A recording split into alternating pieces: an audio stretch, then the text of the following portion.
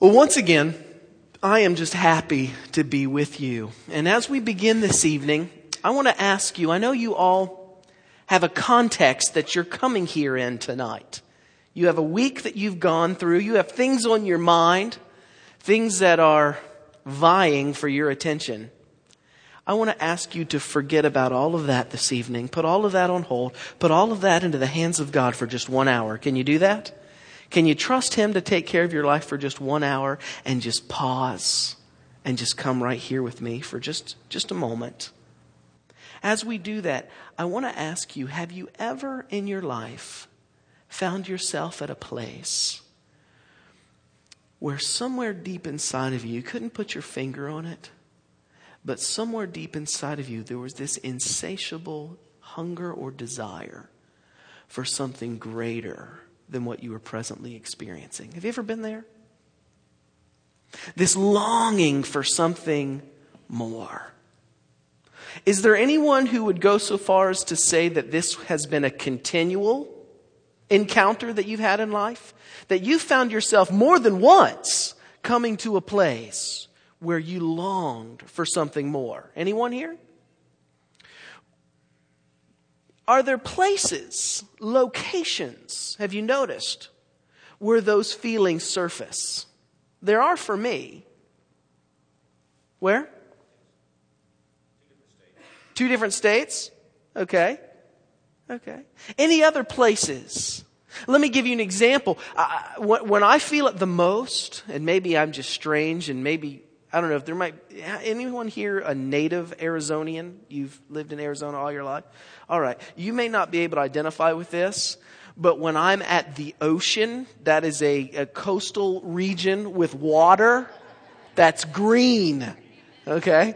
When I'm at the ocean and I'm watching the waves roll in and I'm just there by myself. You ever been there? Have you ever felt your spirit inside of you just lift? Something inside of you just surges. Something arises. It transcends whatever's going on in your life. And you just think, man, there has got to be something more to life. Have you ever been there? Are there other places that have made you feel like that? Mountains. Okay. There are things in nature that lift us above the world we live in and cause us to look beyond. Are there other places besides even nature? Are there other things that make you feel that? A rock concert. All right. Hey, man, let's pull out the stops and just be honest here, right? If you can't be honest and transparent in church, where can you be? I know that's not usually the case, but it should be. Amen? Yeah. Music. Some of you might not be able to identify with Jared, but have you ever been listening to music, period, and had your spirit lifted and say, man, I want more. I want something more. Any other things that have made you feel like that? Your husband. All right, your husband. Any other things? Yes. Some people call me crazy, but that's when I love them the most. When you look there, no, not because they're, no. Yeah, I know what kind of kids you've got. No, I'm just kidding. But man, there's something about that parent gene, wherever it is inside of me. When I look at one of my daughters and they're sleeping, wow. Any other places? Any other events? Friends? Anyone ever felt that in church? Once in a while, in a positive way. Have you ever felt it in a negative way at church? Let me explain it this way. Where you're sitting there, you're going through all the motions, you're believing all of the right doctrines, you're following all the right rules, you're sitting there in church and everything's going along without missing a beat. It's exactly like it's supposed to be. And yet your heart somehow is strangely absent and you think, man, something's missing. Have you ever been there in a religious context? There has got to be something more to church than this. You ever felt that? Let's begin tonight. Let me get a couple volunteers to pass these out. Thanks, Carl. Thank you. Everyone needs to have one. I've taken the liberty tonight to take the verses that we're going to be looking at, and I've put them on a piece of paper just to save our time. We're going to be looking at a lot of materials. And as we consider these longings for something more, what are they? What is it about humanity that we're never satisfied? Have you ever noticed that? We always want more. What is that? Has anyone ever gotten enough? I mean, think about it. Anybody here ever got to that place where you didn't want more? And it's not just a material thing. I mean, I go all over the planet. Let me do it to you. Is there anyone here tonight that would like a deeper relationship with God? Yeah. It doesn't have to be about material things. With anything, we always want more. What is that? Got any ideas? I know this is an Adventist church, but you can talk out loud tonight, and I'll warn you that if you don't, this is going to be a longer sermon than what you're probably used to.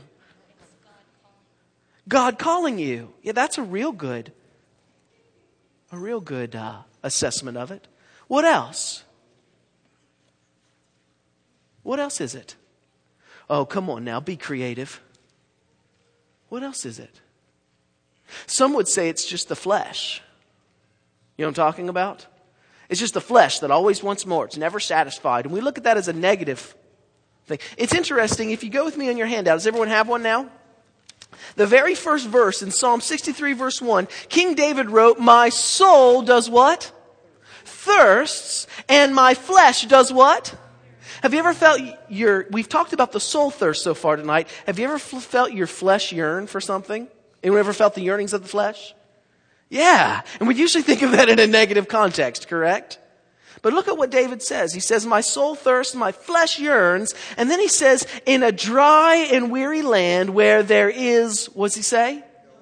No water. What's he saying? I'm thirsty. And it's not a physical thirst, it's a soul thirst. And he's looking out on the horizon of the venue that's offered to him to quench his thirst. And what's he saying? There's nothing there to satisfy me. Have you ever been there? Where you've got this insatiable hunger for something greater. And yet, when you ponder what it is you really want, you can't even put your finger on what it is you want. You just know you want something. Have you ever been there? An indescribable longing. As I look at the culture that I live in today, of North America, there are three things that we are told. If we can just have these three things, our soul thirst, this hunger, will be satisfied. The first one is money. And let's be honest tonight, can you? Will you be honest with me? Money. When I just say the word money, do you feel yourself gravitating towards that subject? Anyone here? Do you feel that inside of you? Money. All of a sudden, well, yeah. I mean, if I were to put up a sign out here on the street that said, "This weekend, free seminar, 5 easy steps to have any material possession you want and live a debt-free life." How many people do you think would have shown up tonight? Yeah, it wouldn't be this group.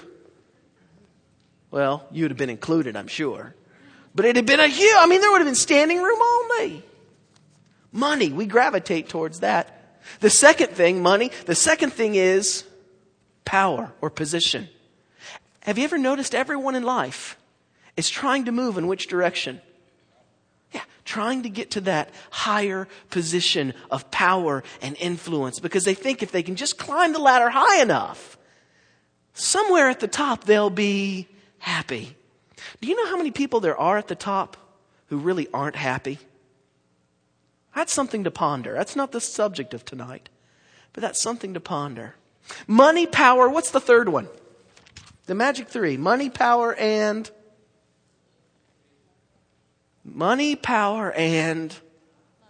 love. I wish our culture today used that word. What word do they use? You said it, not me, so I'm not getting in trouble for it. I didn't say that word in church yet. No, we're told money, power, and sex. Those three things. And have you noticed the world we live in is racing after those three things? We're infatuated, almost addicted to those three things. Money, power, and sex. Because we think these things will keep us happy or make us happy. When you consider the man who wrote this, he said, my soul is thirsty, my flesh is yearning, and I look out at the world and what it has to offer me, and it's a dry and weary land where there's no water. He can't find anything that satisfies it. Now think about these three. Did David have money? Who was he? Yeah. Did he have power and position? Yeah, he was king. Did he have women in his life? He had the magic three, didn't he? And yet he said, my soul is still what? Thirsty. There's nothing. C.S. Lewis. Anyone ever read anything by C.S. Lewis? He's getting a lot of press right now because of certain events. But C.S. Lewis made a remarkable statement.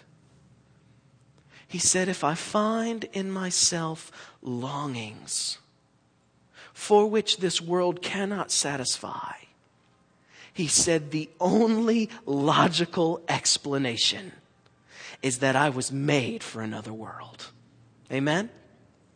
If there are longings, desires, wishes inside of me for something that I can't find on this planet, that is evidence that there is something beyond that I was made for.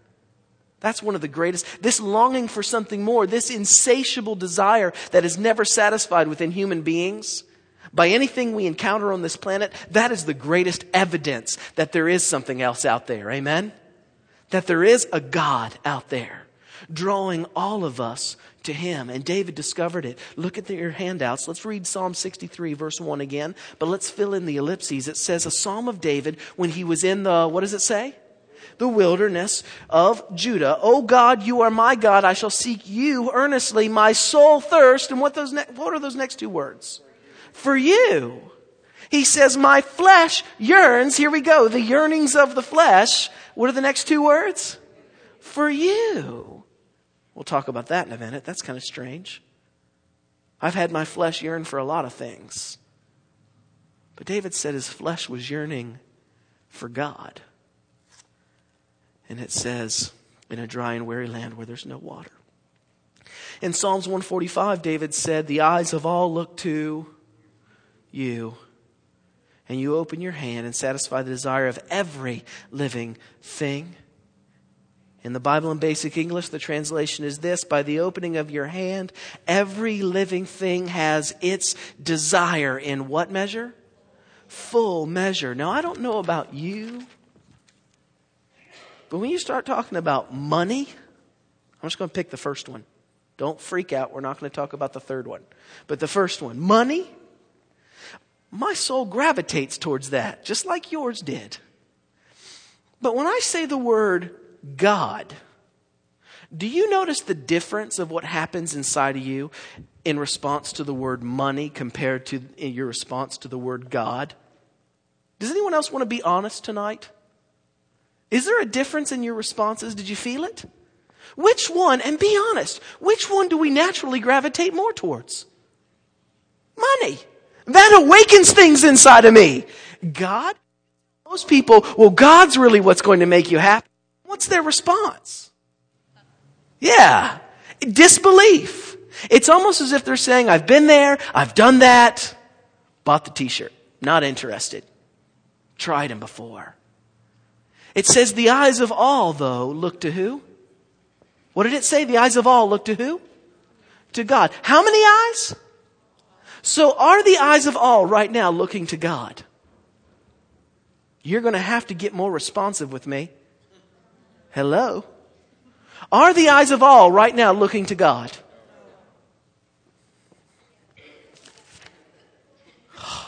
I'm so glad Marilyn's here. Have you ever noticed Marilyn thinks outside the box? Let's read what the Bible says for a second, can we? I'm going to go slow so you can catch it. The eyes of all look to you. You got it? Now, who said that? Me? David. And it's inspired, recorded in Scripture. So are the eyes of all right now looking to God? According to the Bible. Yes. Do they know it? No. But what are they really hungering for? They think money will satisfy them. They think sex will satisfy them. They think power will satisfy them. And they're looking for something to satisfy. But who are they really looking for? God. They don't know it yet. And when you tell them, it's interesting to me, Satan's slick. He's got us at a place where the things that'll leave us more hungry and emptier than what we are now, he's got us duped into thinking those things are the things that are going to make us happy. And this thing that will really satisfy us, oh, that's not going to do anything for you. You notice that? Why is it that we don't gravitate towards God more than we gravitate towards money, power, and sex? G.K. Chesterton. Anyone ever read anything by G.K. Chesterton? G.K. Chesterton made a statement that got him in trouble, but I'm going to quote him tonight because I think the statement's true after what we've looked at tonight so far. He said, every man who walks into a brothel, you know what I'm talking about, right? If you don't, go home, get a permission slip, or your parents will explain it later. Every man who walks into a brothel, he said, is looking for God. Interesting. Now, on the surface, it wouldn't appear so, would it? What are they looking for when they go into an institution like that? Not just sex. What are they looking for? They think sex will satisfy it, but what are they looking for? I'm sorry? Love, affection, some type of fulfillment. Who's the only one that can fulfill that void for them? God. We might say they're looking for God in all the wrong places. True. But nonetheless, that's what they're looking for. The greatest human longing, above all else, what is it? We will sacrifice food. We will sacrifice money, shelter, material possessions for this one thing if we can have it. What is the one thing every human being longs for more than anything else? To be loved. Not just be loved, but to be in a relationship where they are loving while simultaneously being loved. Correct? I mean, think about it. Think about marriage for just a second. If there was no love involved with marriage, how many of us would get married? Who in their right mind would choose to spend the rest of their life sitting across the table from Mr. or Mrs. Garlic Breath while 3-foot-tall human beings are running around needing their diaper changed? Who would do that? And some say, well, there may be some economic reasons. Whatever money you think you're going to save by living together, one of them, and I'm not going to name which one, will spend it. It will cost you more in the long run. And kids. Anyone got kids?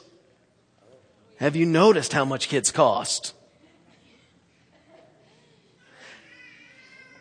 If you just look at it logically, getting married and having children makes no sense. It doesn't. Why do we do that? People sacrifice better jobs to get married and have kids, don't they? People sacrifice nicer things. Have you sacrificed nicer things to have a functional family? Have you? Have you made sacrifices like that? We sacrifice almost anything to get married and have children. Why? Why? You say, well, I have what it takes. Didn't say that. We've all made sacrifices to be married and have kids. Why? Why do we get married? I'm going to keep asking until someone answers. Yes, thank you. Woo! These are not rhetorical questions. I like you guys. But if you talk, I'll like you even more. Because somewhere in those relationships, we sense an echo of Eden, don't we? We sense something of what we were made for. We sense that if we can just engage in these relationships, we'll have love. What is love? You will never invite me back to your church again. You're going to say, man, that Herb Montgomery, he just asks way too many questions. I don't like talking. Tough. Get used to it, because for the next 24 hours, I'm going to ask you to talk out loud. What's love? What is it? God. Okay, good. What else?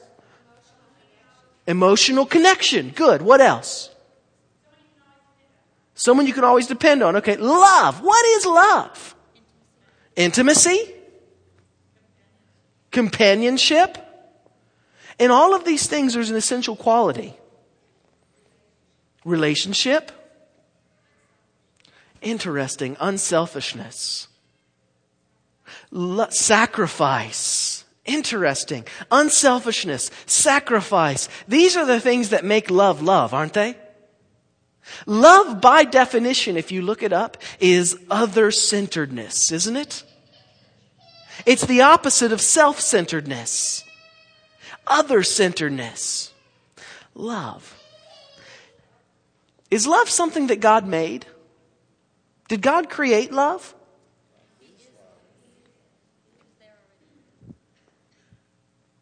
God has always been, correct? Has God always been love? Then love too has always been, hasn't it? Love didn't come from anywhere. God is love, and it's always been that way. And love, by definition, is what? Other-centeredness. That means it requires, in order for it to exist, it requires at least the existence of how many? Yeah, one from which it spawns and the other upon which it is centered, correct? Someone said, well, you could, if you were all by yourself, you could love yourself. Love is an interesting thing. Love is, well, everyone raise your right finger with me. Maybe you're better at that. We're not going to sing this little light of mine, but I want you to take this right finger, and I want you to take this right finger. Everyone's got to do it. I don't care how reserved or mature you want to look right now. Pull out the inner child and raise your little finger, and I want you to take that right index finger and place it on the rib of your right side, okay? And just wiggle it for a moment. Don't do it too hard. Don't make it hurt. Just wiggle it, okay? Now, I want you to take this right finger, once again, up in the air, and I want you to take this right finger now, and I want you to place it on the rib of the right side of the person sitting to your left. All right. Okay, quit now. Settle down. This is church. People say Adventists are stuffy. I don't believe it. Everywhere I go, they tickle each other. Was there a difference in the two experiences? Yeah. Tickling is one of those things which requires more than one for you to experience. Isn't that true? We just tested it. You can't experience tickling if you're all by yourself. Someone said, well, you could love yourself, but let's be honest. If it begins with you and ends with you, call it something else, but don't call it love. Now, I believe in self-respect, amen? I believe in self-worth. Self-esteem or self-value, whatever you want to call those things. But self-love, it's a contradiction of terms. Love, by definition, is something that begins with me and ends in another person. Therefore, it requires another individual besides me to experience it. Isn't that true? Now, if God didn't create love, let's put the pieces together. If love has always been, correct? And love requires the existence of more than one for it to have always been. That means there has always been existence at least more than how many? More than one. The Bible seems to indicate there were how many that have always been in existence? 3. What are their names? Look at 2 Corinthians 13:14, about 3 quarters down.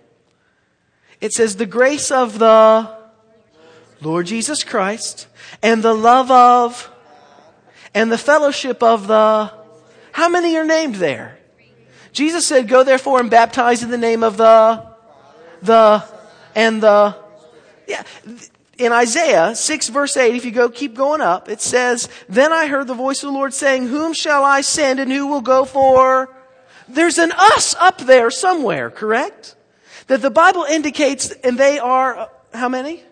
Now don't get me wrong. The Bible does say the Lord our God is one. But do you know of any other things that are simultaneously two and one, or plural and singular at the same time? What other things are there? Family, a husband and a wife. How many are a husband and a wife? And one. Well, which one is it? Both. Simultaneous. Well, how do you explain that? What is it that makes two people one in one word? Love. Well, God is how many? Three. And yet they are one. Because of what? Love. If you go back in your imagination before any act of creation took place, you have Father, Son, Holy Ghost. And the Bible defines God not as just a being who loves, but a being who is love. He is the epitome of other-centeredness. And if that is true, then who was the Father living for before any act of creation was done? Who was the Father living for? The Son and the Spirit. Who was the Spirit living for? And who's the one I haven't mentioned? Son living for. Thank you. And you have this ebb and flow of the Father reaching out to these two, and then the Holy Spirit reaching out to the other two, and then the Son reaching out to the other two. And you have this ebb and flow of loving while simultaneously being loved. Has anyone ever here been loved before? Anyone ever felt love? What's it feel like? Can you describe it? No? Can you try for me? Please. Joyful? What other words? Fulfillment? Passionate? You got to speak up. I've got you speaking out loud. Now speak louder. Secure. Good. Encompassing. Yeah. Enveloping. Almost. Yeah, you kind of drown in it sometimes. It's just awesome. Anything else? Precious? What else? Acceptance? What else? Just give me some more adjectives. Happiness? What does it feel like? What is it like to be loved? Freedom? What's it like to love and be loved? Both. Amazing.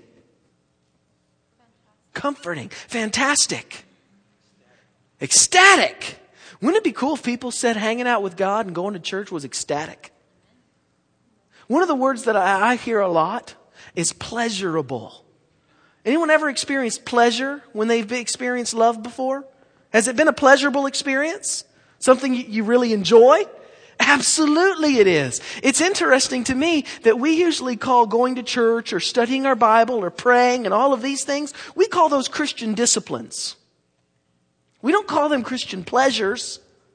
We call them Christian disciplines. Do you know what it would be like for me if I looked my wife in the eye and told her that spending time with her was a discipline? And yet we do this to God. Here's the three of them experiencing love. That's what God is. And it's pleasurable. It's ecstatic. All of these words that we've used. And something's interesting about love. I've noticed that love over time does not diminish. As love is continually expressed, love does what? It grows. What else? It deepens, doesn't it? It heightens. It broadens. I have an 8-year-old daughter. And when I'm at home, I'm the one she asks to tuck her in at night. And when I tuck her in, I'll give her glass of water. You ever run the gauntlet putting kids to bed?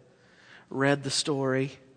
My daughter and I have this prayer journal now. It's the coolest thing. She has got so many answered prayers. She loves it. She just pulls it out every night and she just journals. So she can write and read now. So she just journals her prayers. And it's just amazing to read her little prayer journal.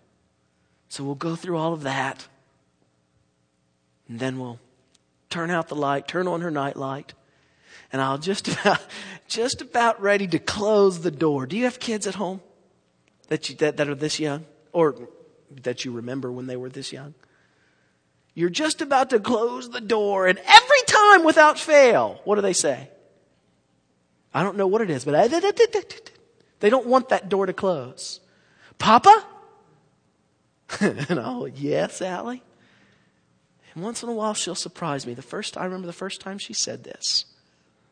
But she said, Papa? I said, yes, Allie. She said, I love you more than the angels can love. Man. Anyone have a daughter? I'm sure sons are cool. I've got 2 girls, and I can't think of what would be cooler. But when they say stuff like that, the next morning we were at breakfast, and I leaned over to Allie, and I said, Allie, what makes you say that? Why do you say that? Did you read that somewhere? Or did you make that up on your own? Did Mommy teach you that? Where'd you get that? She said, no, Pop. She said, I made that up all by myself. I said, well, what do you mean by that? What do you say? And she says, well, this is how I figure it. This is the headspace of an 8-year-old. Are you ready? She said, this is how I figure it. I know that I can't love you as much as God does. She says, but I'm pretty sure I love you more than the angels do. That's where she's at. And what's happened between me and my daughter is the more that I've loved her, what has that made her want to do? Have you ever had someone do something nice for you? Anybody here? Yeah. When someone does something nice for you, what does that make you want to do? Something nice for them. You do something nice for them, what's that make them want to do? Something nice for you. What's that now make you want to do? Yeah, and all of a sudden you get into a nice war. Have you ever noticed that? Have you ever been in one of those? I went on vacation with a family last July or August. July 4th. It was the worst vacation of my life. Not because of this family, because it was July 4th. We went to Orlando, Florida, and went to Disney World on July 4th. We had to be nuts. We were the stupidest people, dumb as dirt, to be there on July 4th. But we thought, if there's any place in the world that's going to have cool fireworks on July 4th, it'd be Disney. So we went. Worst mistake of my life. Almost. Where's my point? Oh yeah, there's my point. The whole time on this vacation it was, let me pay. No, let me pay. Let me pay. No, let me pay. Let me pay. Have you ever been in that situation with someone? No, I'll be nice. No, I'll be nice. No, I'll be nice. And you try to out-nice the other one. Well, my daughter, the more I've loved her, the more she's loved me, which makes me in turn want to love her even more, which makes her in turn want to love me even more. With that expression over time, this love has deepened to where she's at a ceiling. The only person she can fathom that would love her dad more than her is God and God alone. Well, that's what happens. Imagine the Godhead, the Father, the Son, the Holy Spirit. There's continual expression of other-centered, unselfish devotion, affection, love, tenderness, compassion, serving each other. And it just continues. The more one does to the other two, the more the other two want to do to the one. And it just deepens. The pleasure is becoming so intense. Can you imagine it? What it must have been like for the Godhead before creation, the 3 of them in love. Dare I say it? Is God a lover? Is God sensitive? Does God have the capacity not just to think but to also feel? What were they feeling before creation? I believe it became so intensely pleasurable. This was their thought. Have you ever eaten good food, by the way? Anyone here ever eaten good food? Talking really good food. Really good food. The stuff that makes your taste buds jump up off your tongue and have a party. Good food. The moment you eat that good food, besides getting more, okay, don't tell me that. People have said that before too. But besides getting more, what's the first thing you always do? Yeah, you have someone try it. You lean over next. Hey, have you tried this? Oh, this is good stuff. Now, some of you yell out, this stuff is awful. Nobody else try it. I will take care of it all. But the majority of you aren't like that. You lean over and say, man, check this out. Don't you do that? This is good. That's been on your plate. I don't care. It's good. Pleasure. When we experience pleasure, our natural impulse is to find someone else to share it with, isn't it? And here's God.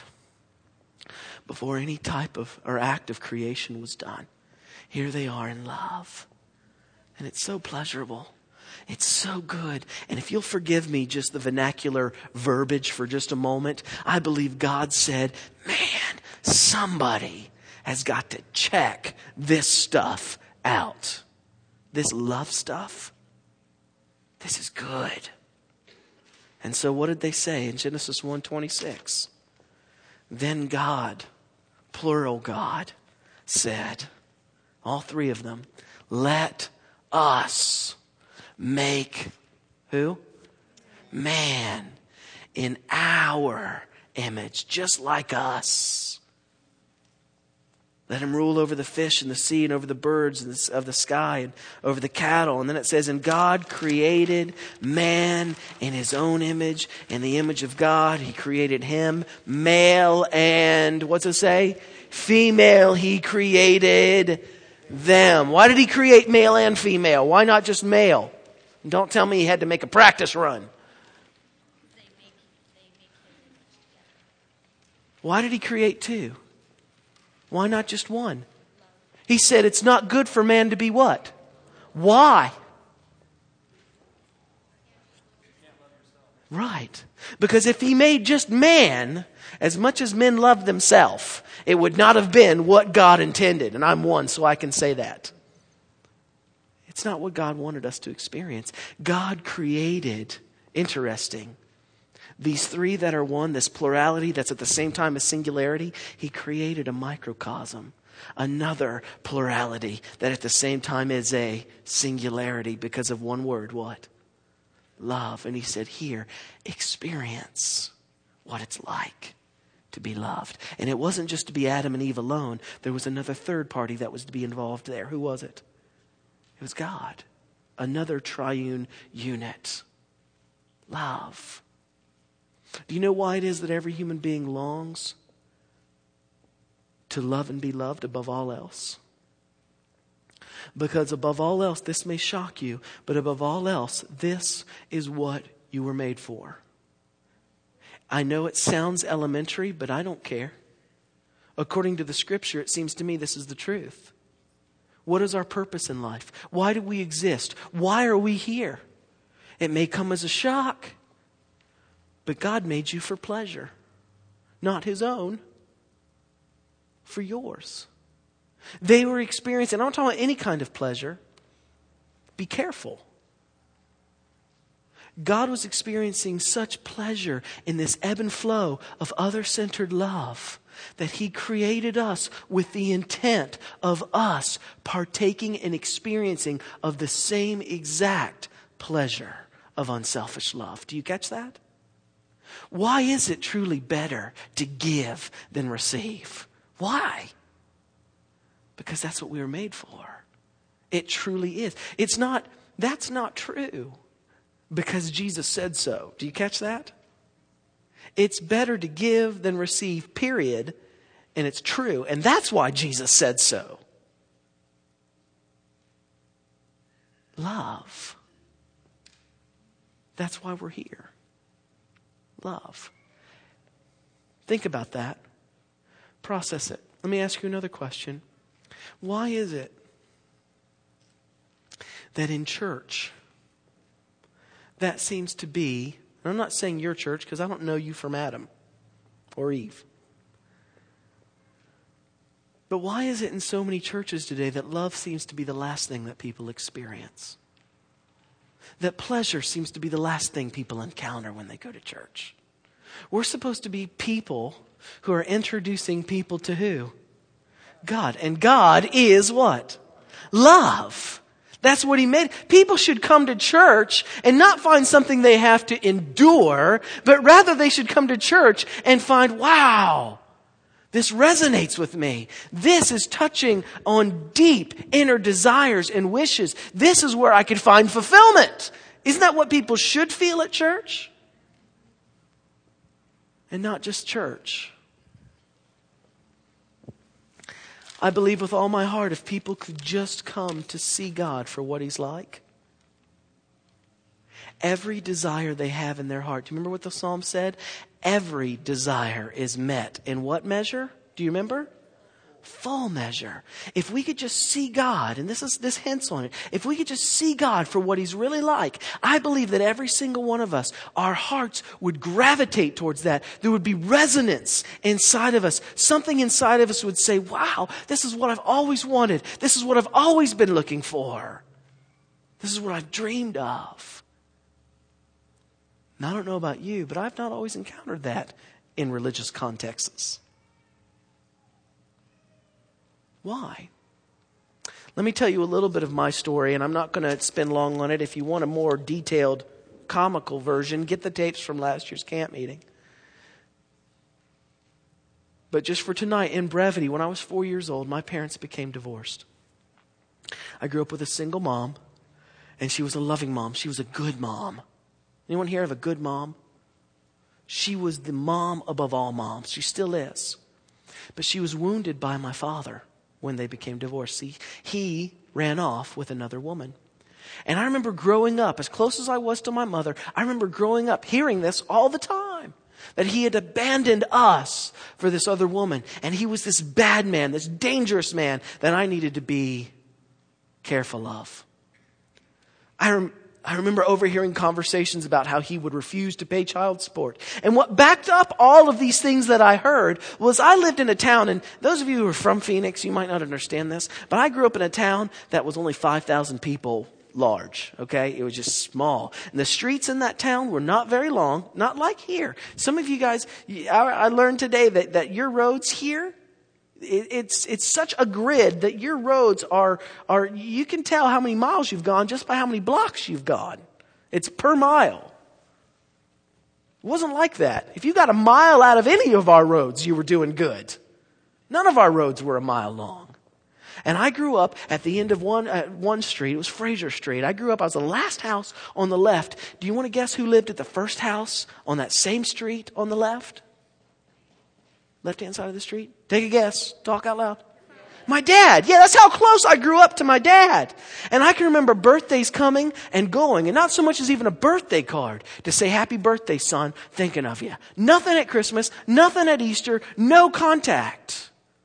So this reinforced all these things I was hearing from my mom. And when I was 14, I decided I'm going to go meet my dad.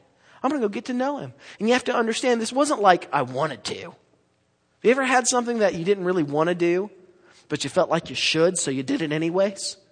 Anybody ever been there? Hopefully tonight is not one of those events for you.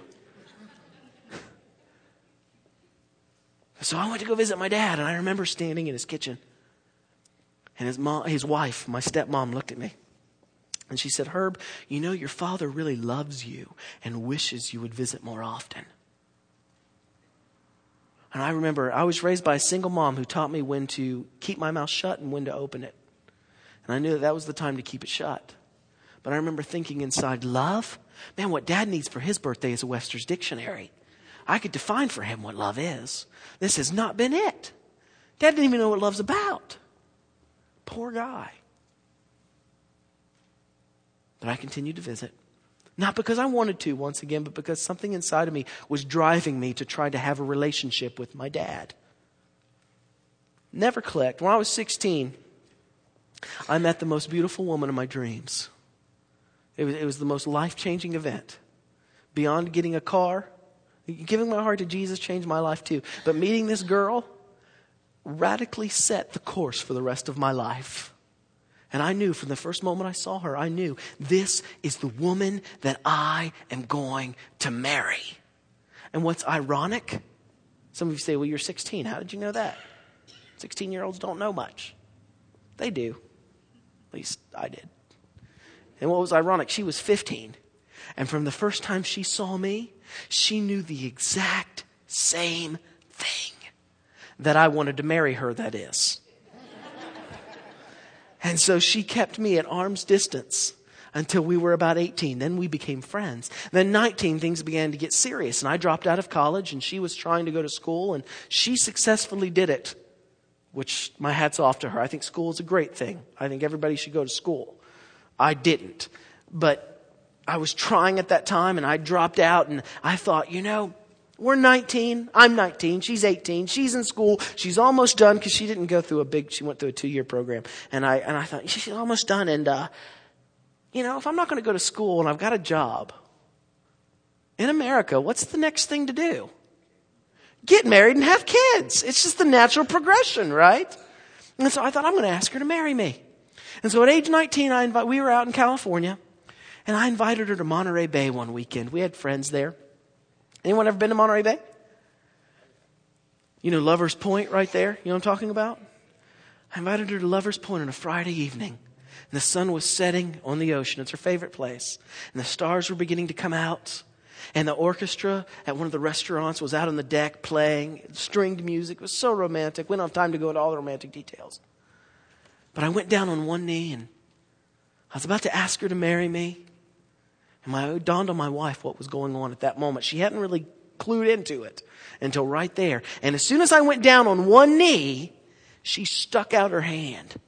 And she said, "Don't even think of asking me to marry you." And all hope inside of me died. And then she said one word that I will be eternally thankful for. She said, until. Until. Hope revived. Until when? Tell me when. What? What's the condition? She said, until you first have a relationship with your father, because I'm not going to marry anyone who has a dysfunctional relationship with either one of their parents. I thought, dude, not only is she beautiful, she's smart. And so talk about visits of a compulsory nature to my father's house.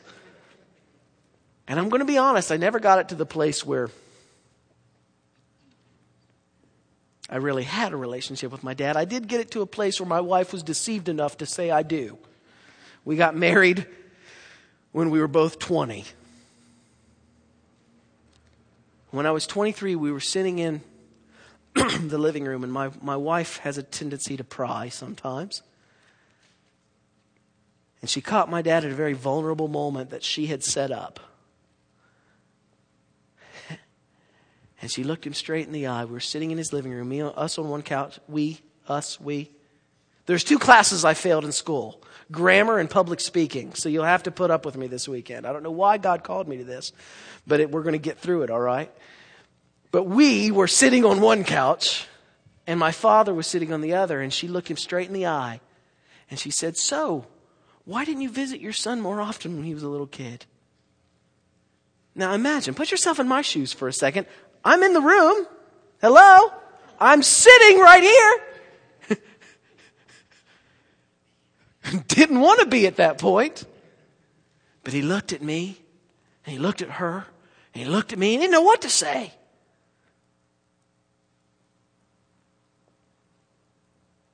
And he looked at me and he said, "Herb, I know you love your mother very much." He said, "But at age 23, I think you're old enough to know something." And I braced myself for it because I thought, what is he going to tell me that? I've got the evidence. He said, "When I left your mother," he said, "I never in my wildest dreams imagined that I'd be losing you." He told me of a very lengthy and heated custody battle where my mom was so tenacious that she had the judge that was presiding over the court case debarred from ever practicing law in the state of West Virginia again because of the way the ruling was leaning. She was just tenacious. He told me how that ended very regrettably for him and how he lost custody of me and full custody was awarded to her. And then he told me, he said, "There's something else you've got to see." And I stood up and I followed him into his dining room, and he opened up this drawer. And in this drawer was a box. He lifted off the lid of this box. Anyone want to guess what was in the box? In this box was every child support check ever written.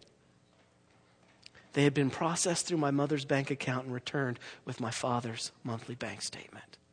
Remember when they used to give your checks back to you? And later that evening I went through them.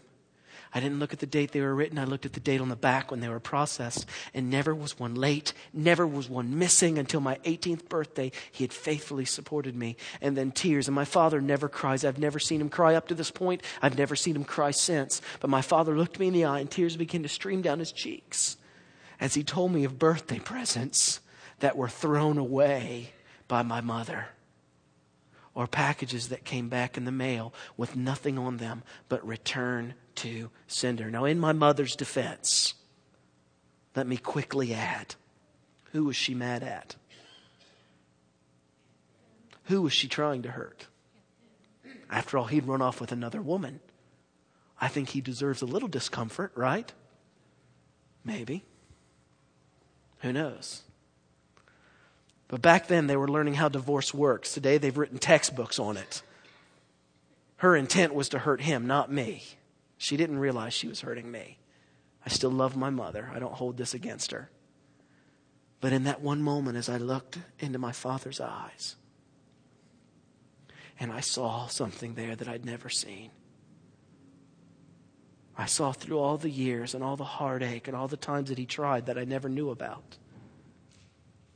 And what had been faded into what would be. And for the first time in my life, I felt something in my heart. Something resonated. Something surfaced. Something took place. I was feeling things that I had never felt before. For the first time in my life, I loved my dad. And the relationship that I tried so hard to have with him just clicked in the blink of an eye. And I ask you tonight, what made the difference? With this in mind, I want you to take your handouts with me. You know what I'm going to do?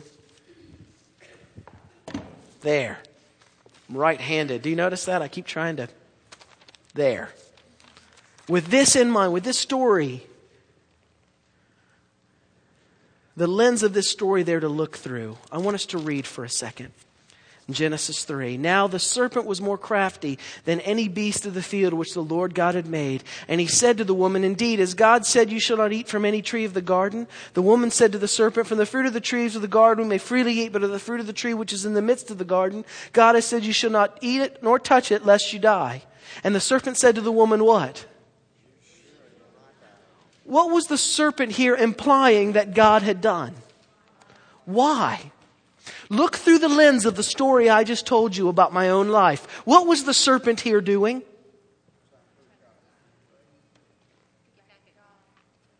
He wasn't lying about a piece of fruit. He was accusing God of not holding their best interest at heart, but as living for only who? Himself. He was maligning or trying to distort their perception or their picture of what God was like. Was he not? Look what he says next, if you don't believe me, in verse 5. For God knows that in the day you eat of it, your eyes will be what? And you will be what? Like God, knowing good and evil. Now think about this. God knows you'll be just like him, Eve. And God wants that all for who? Therefore, he's lied to you to keep you from it. Now compare that to what we learned earlier tonight. How had God made them? How, though? He said, let us make man in our... Weren't they already, in a sense, like God?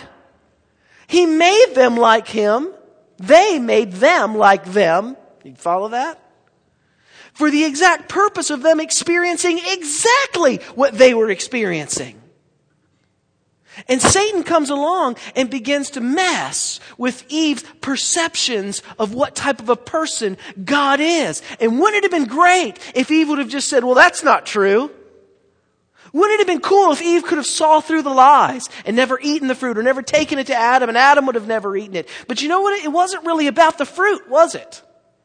What was really going on there? Talk to me. What made the difference between myself and my father? What made the difference? What was the trust? What was causing the problem? Why could I never engage with him in a meaningful, fulfilling relationship up to that point? I had the wrong picture of the person I was trying to have a relationship with. Would you agree? For some reason, if we have the wrong perception of what a person's like, we don't have the fulfilling relationship that we desire to have with them. Isn't that true? What was Satan doing in Genesis 3? Not trying to get them to eat a piece of fruit. What was he doing? Distorting their perception of God.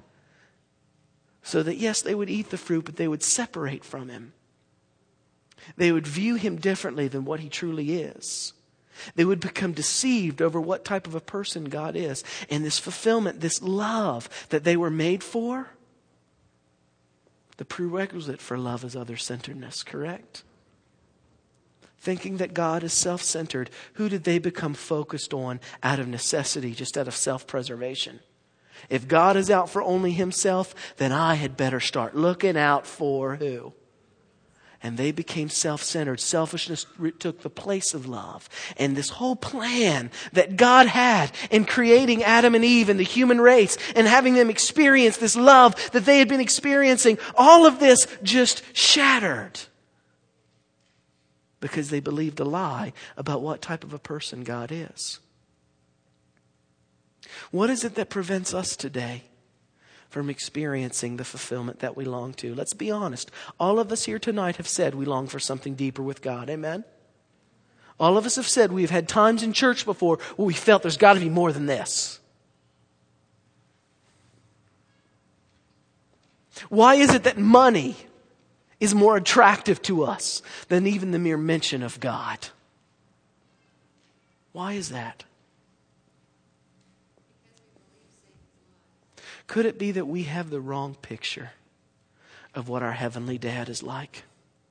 Could it be? And that if we could just see the truth about what he's really like, if we could just get the right picture of this person we're trying to have a relationship with, the fulfilling relationship that we long for would just fall into place. Could it be? The fulfillment that we long for in a religious encounter with God, the meaning and the purpose that we long for in life. Could it be that the reason all of those things are lacking in so many of our experiences is because deep rooted inside every single one of our hearts, we have misconceptions and wrong pictures of what God is really like? Could it be? Don't get me wrong. We know which day to go to church on. We've got that one nailed. We know what to eat and what not to eat. Got it. But you know what blows me away? Do you know what the purpose of our church is? Do you know what the mission of our church is? We have been called to give the last warning message to a dying world. You know what that is by definition, and I'm quoting. Do you know what it is? A revelation of which day to go to church on. Is that what the definition of the last warning message is? Revelation of what to eat and what not to eat. Is that what it is? What's the last warning message? Revelation of his character of love. That's what it is. We've got these other things. But you know what scares me? As I talk to not just Adventists but Christians and people in the world, we have got some sick pictures of what God is like, don't we? Think about it. And I'm not talking about them. I'm talking about every single one of us here tonight. We have wrong pictures. How do I know? Would you like more fulfillment? Do you ever find yourself longing for greater fulfillment in your relationship with God? Yeah.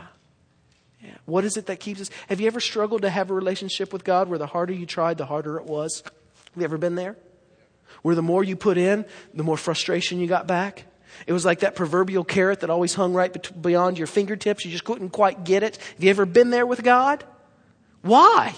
For the same reason that I tried so many years to have a relationship that was meaningful with my real dad, my earthly dad, my biological father. For the same reason I tried so many years to have a relationship with him and it didn't work. Is because we today have the wrong picture of the dad we're trying to have a relationship with. And so we come to church. And dare I say it? Can I just be honest? Many times we come to church more out of willpower than out of desire, or out of cultural pressure than a real desire to want to come to church. I'm just being honest. Maybe I'm the only one that's ever been in that boat. But have you woke up Sabbath morning, said, well, I don't really want to go to church today, but I should. Has anyone ever been there? I'm not saying you're there on a continual basis, but will you be honest enough to say you've been there? Wouldn't it be nice if we could see God for what He's really like? Our hearts could resonate with Him. The fulfillment, the love that He made us for. Wouldn't it be cool if we forgot about all the Christian disciplines and we just started basking in all the Christian pleasures? Wouldn't that be cool? Where it's ecstatic pleasure to do God things because we see Him for what He's like and we can't help but gravitate towards those things. That's where we find the most fulfillment. Wouldn't that be nice? Why is it that we don't right now? It's not because you're not trying hard enough, or you're eating the wrong thing, or you're not disciplined enough, or you're not studying as much as you should. All of those things are symptoms. It's the cause, the root is because we have misperceptions of the type of person God is. Let me close tonight. You can finish this handout on your own sometime.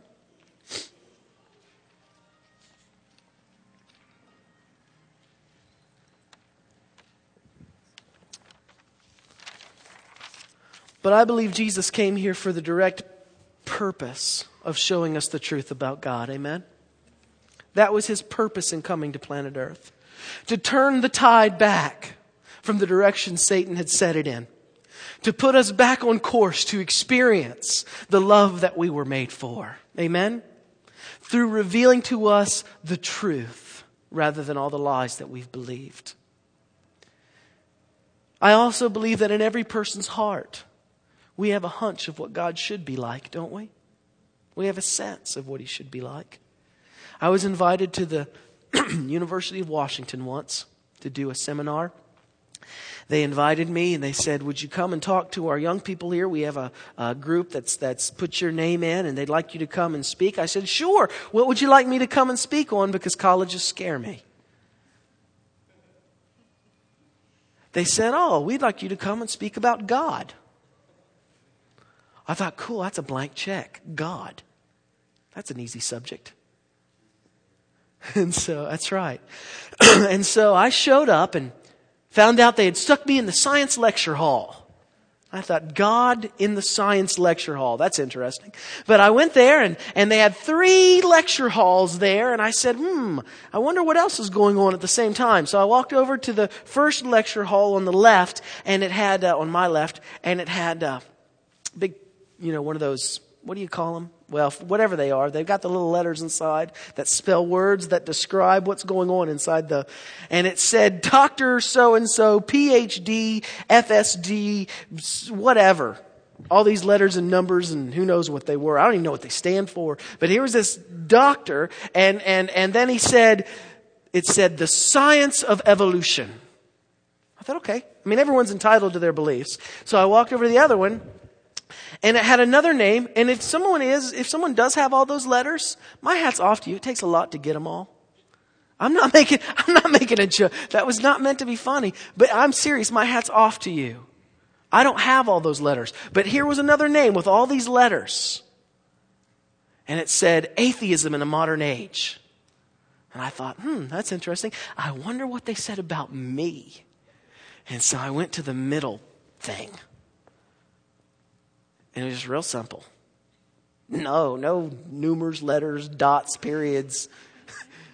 It just said, Herb Montgomery, God. I said, that's cool.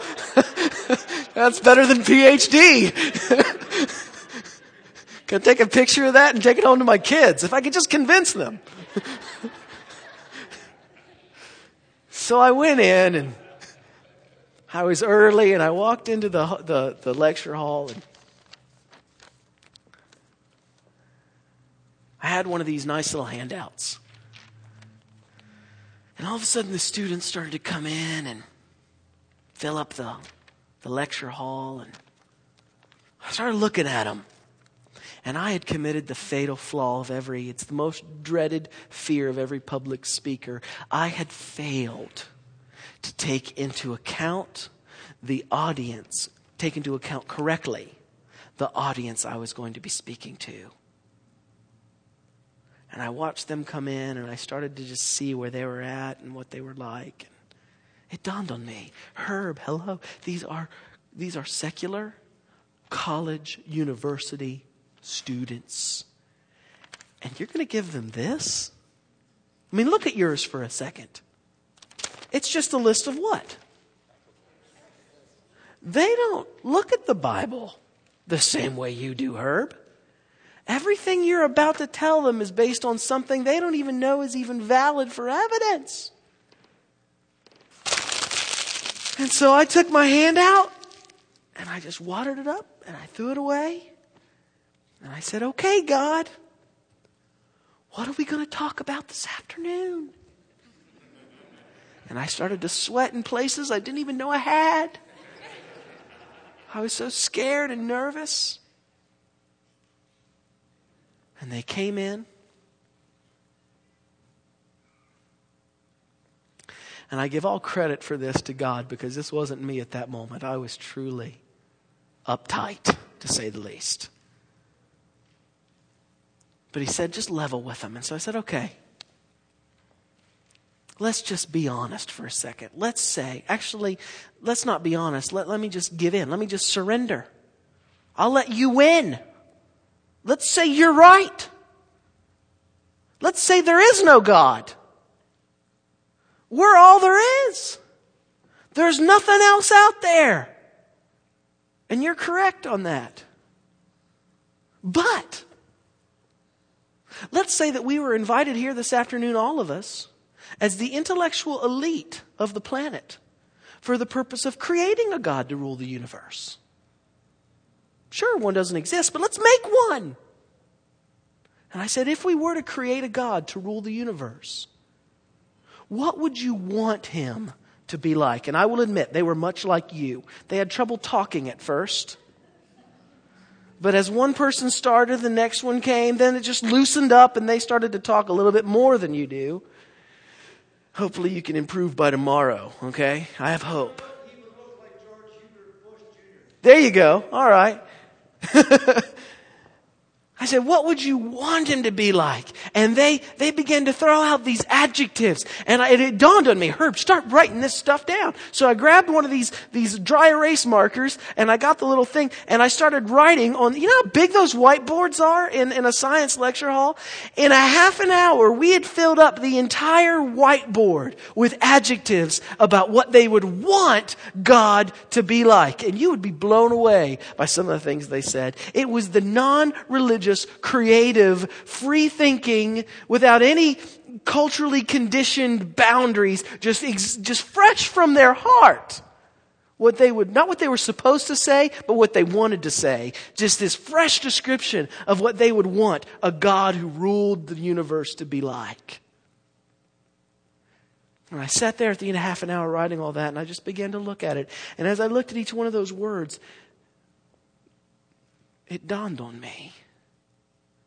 And the Lord began to bring verses to my mind. And for the next hour, it was the greatest moment of my preaching career. It was the most fulfilling thing I have ever done. I took these secular university students and their description of what they would want God to be like. And we took every word and we flipped from verse to verse. And I showed them this. It may not be what religion has presented to you. It may not be the God that Christianity has shown you. But what you want, what you have just put on the board, what your heart desires, this is the God that the Bible is offering you. And I was amazed that what every human really wants is exactly what God is. And the reason we have an aversion to him sometimes is not because there's something wrong with him, but there's something wrong with the way we see him. And so I invite you this weekend, for the next 3 times we're going to be together, would you like to see something different about God? Would you like to go deeper with him? I'm not saying you're not Christians and you don't have relationships with him. I know that. But how many of you would like something more? Would you like to see maybe some areas where you might have some misconceptions? I don't want to offend anybody, so I'm walking real lightly here. Can I just be honest? You and I are so messed up. You and I are so dysfunctional. I have traveled around all over this planet, and there are some wild and zany pictures we have of God. Would you like to discover some misperceptions that maybe you have about God this weekend? Have those corrected for the purpose of not being right. No, it's not about intellectual correctness, but so that we can be liberated from the lies that are in our hearts about God, to experience the fulfillment and the joy, the pleasure and the love that we were made for. How many would like to go deeper into that experience? Jesus came to restore us to that. It's my hope. Please invite as many as you can. Tomorrow morning, both times tomorrow morning, we're going to be doing a part 1 and part 2 on the cross. There is no greater revelation. You say, well, I've heard that before. No, you haven't. Come tomorrow morning. I know you have, but don't ever say that. Don't say, well, I've read, The minute you say that, you cut yourself off. Let's look deeper. We're going to be looking at the cross, I believe, in a way that many of us have not looked at it tomorrow morning. First session and second session. Come for both. And then tomorrow afternoon, we're going to be looking at a subject. Tomorrow at 4, we're looking at a subject which I think prevents more people from really experiencing God's love than any other subject. And the title is, If God Loves Me the Way He Says He Does, then why did He allow this to happen to me? Have you ever been there? Have you ever wrestled with that? Do you know people that have wrestled with that? These are the areas we have misperceptions of God about, that whether we know it or not, subconsciously are preventing our heart from engaging with Him in the meaningful relationship that He longs for with us. And so I invite you, come tomorrow. This is going to be more than just entertainment. This is going to be Bible study. We're going to be looking, but it's going to be more than just intellectual Bible study. My prayer is that as we see these new things about God, these deeper things about God, that our hearts will be touched and that our hearts would be drawn into a more intimate experience with Him than we have yet heretofore experienced. Wouldn't that be nice? Let's pray for that. And precious Heavenly Father, Lord, tonight as we close, first I want to thank you for the opportunity of being here this evening.